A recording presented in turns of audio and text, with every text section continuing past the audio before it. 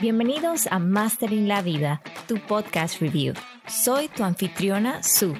Ahora nos puedes seguir desde Instagram, #Mastering la Vida. Déjanos saber qué opinas sobre el podcast. Puedes hacer comentarios y darnos sugerencias para los siguientes episodios.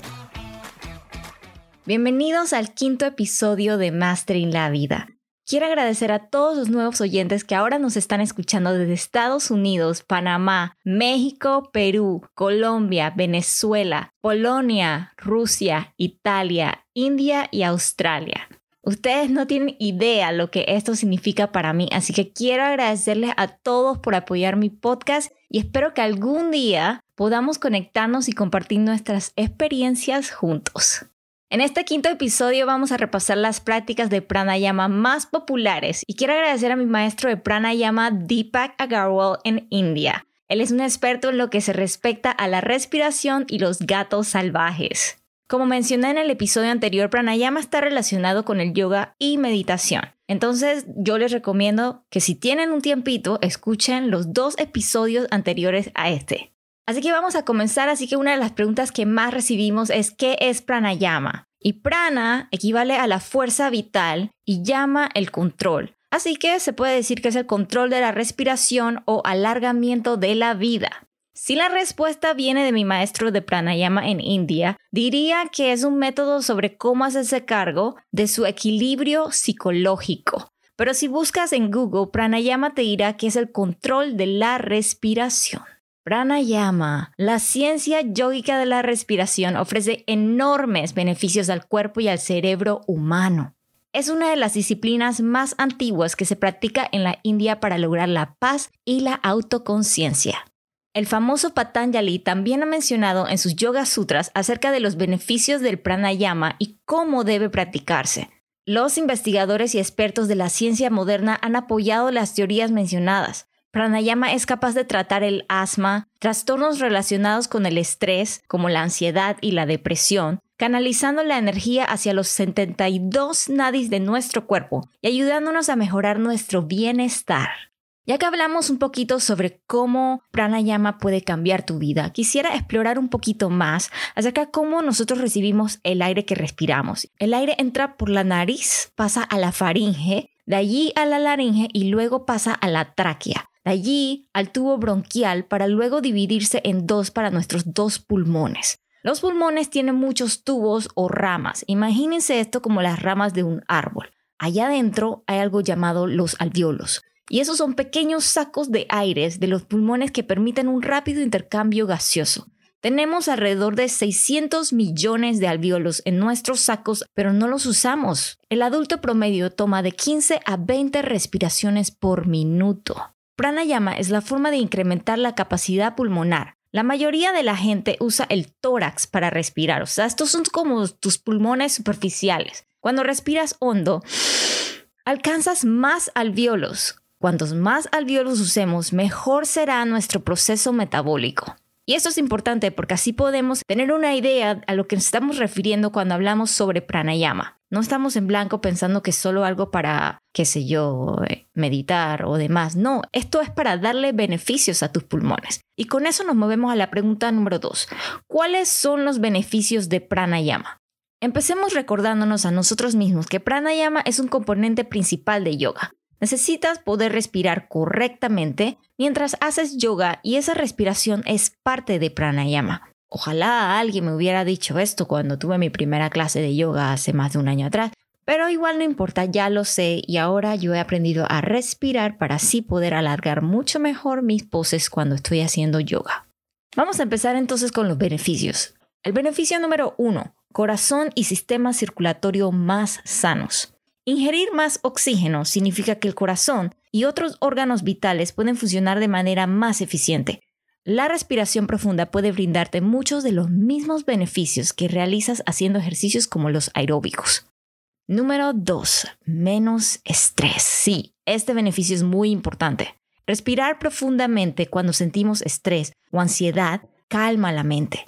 Si respiramos profundamente cuando estamos molestos, estamos desconectando las hormonas que pueden hacer que nos metamos en una pelea o que no podamos controlar nuestras acciones. Beneficio número 3. Desintoxicación.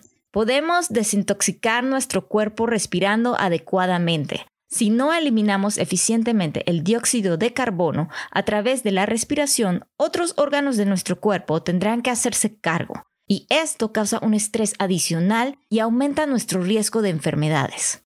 Beneficio número 4. Mejor sueño. Especialmente para las personas que tienen problemas para dormir. Se recomienda hacer ejercicios de respiración en la cama antes de irse a dormir. Generalmente yo hago ejercicios de respiración y hago una meditación muy pequeña. No pasa más de 10 minutos cuando ya yo estoy dormida. Es un ejercicio de respiración con un poquito de meditación para ir calmándome y acomodando y relajando mi mente. Mi cuerpo va a saber que ya es hora de irnos a dormir.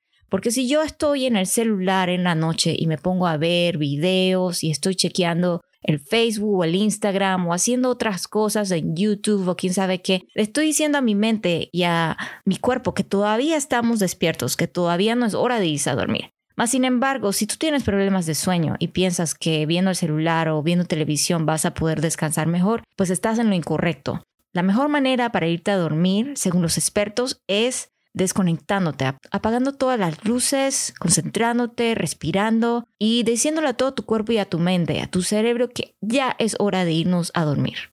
Beneficio número 5. Alivio natural del dolor. Se recomienda incluso a las mujeres embarazadas que practiquen la respiración con ritmo modificado días antes de la fecha prevista de parto, porque es el sistema natural de manejo del dolor del cuerpo. La respiración profunda libera endorfinas que mejoran nuestro estado de ánimo y eliminan el dolor de forma natural. Yo sí hubiera deseado que alguien me hubiera dicho esto también cuando estaba embarazada de mis 2 hijos, porque qué dolor. Si ustedes saben de alguien que está embarazada y solo lo practica de repente el mismo día del parto, no va a ser lo mismo. Se recomienda es que lo empiecen a practicar días antes de la fecha prevista del parto. Vas a ir incorporando lo que es el sistema natural de manejo del dolor del cuerpo. Beneficio número 7 y último, la felicidad y claridad mental. La respiración profunda es una forma de meditación. Se sabe que promueve la claridad mental y una mayor felicidad. Cuando te concentras en el ritmo de tu respiración, tu mente se desconectará del mundo exterior y se concentrará en tu interior. Y con eso nos movemos a otra de las preguntas que muchas personas se hacen. ¿Cuándo practicar pranayama? Se recomienda después de la práctica de asana o yoga y en ayunas, sobre todo en ayunas. Miren que ya yo he pasado por esto y cuando estuve en mis clases de yoga, que estaba con mi instructor, muchas veces pues me iba a buscar algo de comer y luego cuando me tocaba la clase de pranayama estaba en problemas porque no podía terminar.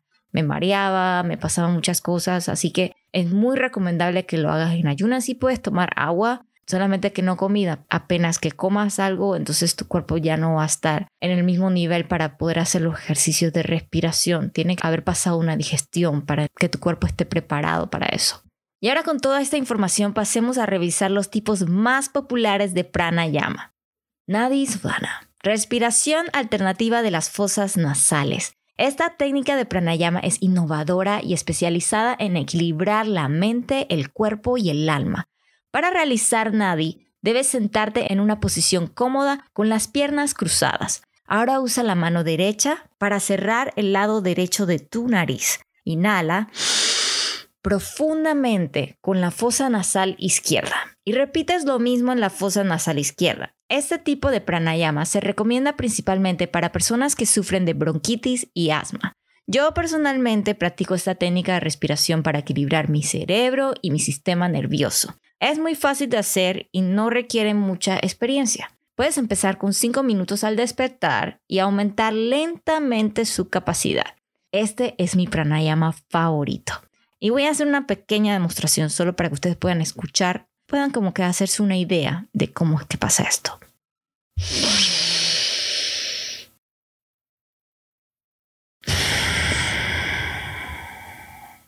Más o menos eso es lo que vas a hacer y vas a empezar con 5 minutos nada más. Si te sientes mareado o sientes que algo está pasando en tu cuerpo, no te sientes muy bien, termina y empieza al día siguiente o puedes tomar unos pequeños breaks, pero no te desanimes. Lo más importante es que lo sigas practicando.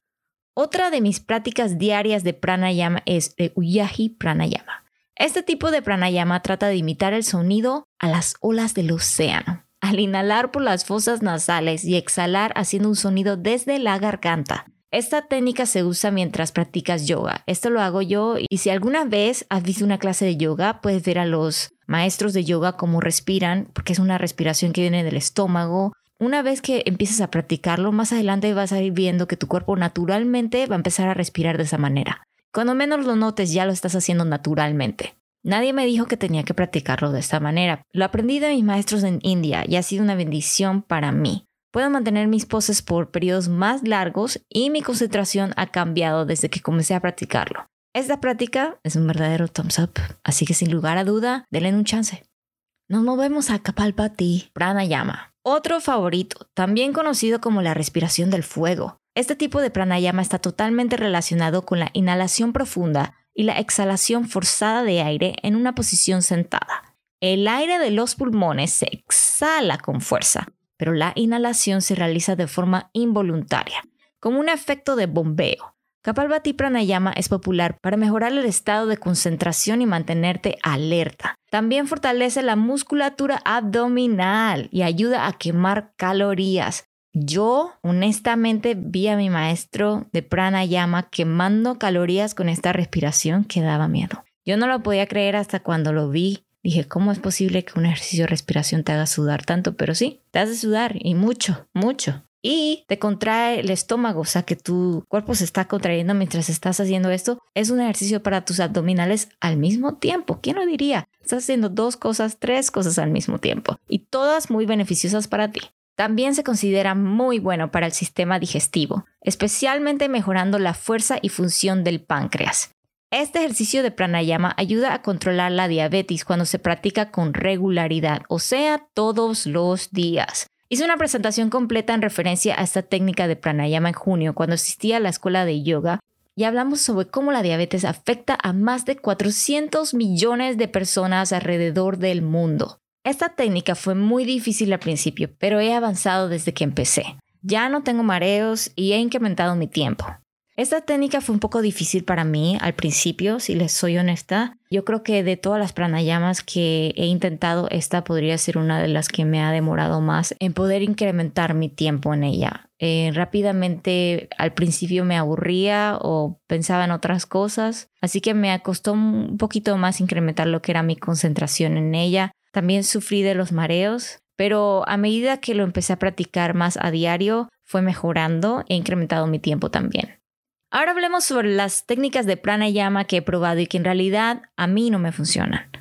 Shitali Pranayama. Debes enrollar la lengua en forma de O y comenzar a inhalar por la boca. Eso ya es la lengua afuera. Llevas la lengua hacia adentro mientras contienes la respiración. Luego exhalas por las fosas nasales. Ok, esta técnica para mí es súper difícil. Tienes que sacar la lengua, ponerla en forma de una O, respirar, llevar la lengua hacia adentro, cerrar la boca, mantener el aire adentro y luego exhalar. No sé si a ustedes les va a funcionar honestamente, pero a mí honestamente no me encuentro practicando este pranayama. No estoy segura si es la lengua o si es otra cosa que no me está funcionando. Yo aprendí esta técnica en un canal de YouTube. Mi profesor en la India no me la presentó. Así que tal vez solo sea que no estoy acostumbrada a ella. Yo siempre estoy dispuesta a intentar o darle una segunda oportunidad en algún momento cuando llegue. Pero mira, hay muchas más técnicas para pranayama. Yo he probado muchas de ellas. Pero como mencioné en el episodio de meditación,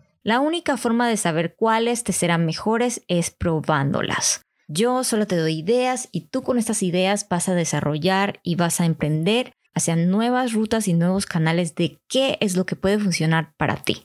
Algunos de estos pranayamas no se recomiendan para personas con presión arterial alta o baja, enfermedades cardíacas, hernia, úlcera gástrica, epilepsia, vértigo, migrañas, hemorragias nasales importantes, desprendimiento de retina, glaucoma, antecedentes de accidentes cerebrovasculares y para cualquier persona que haya sufrido recientemente de alguna cirugía abdominal o embarazo.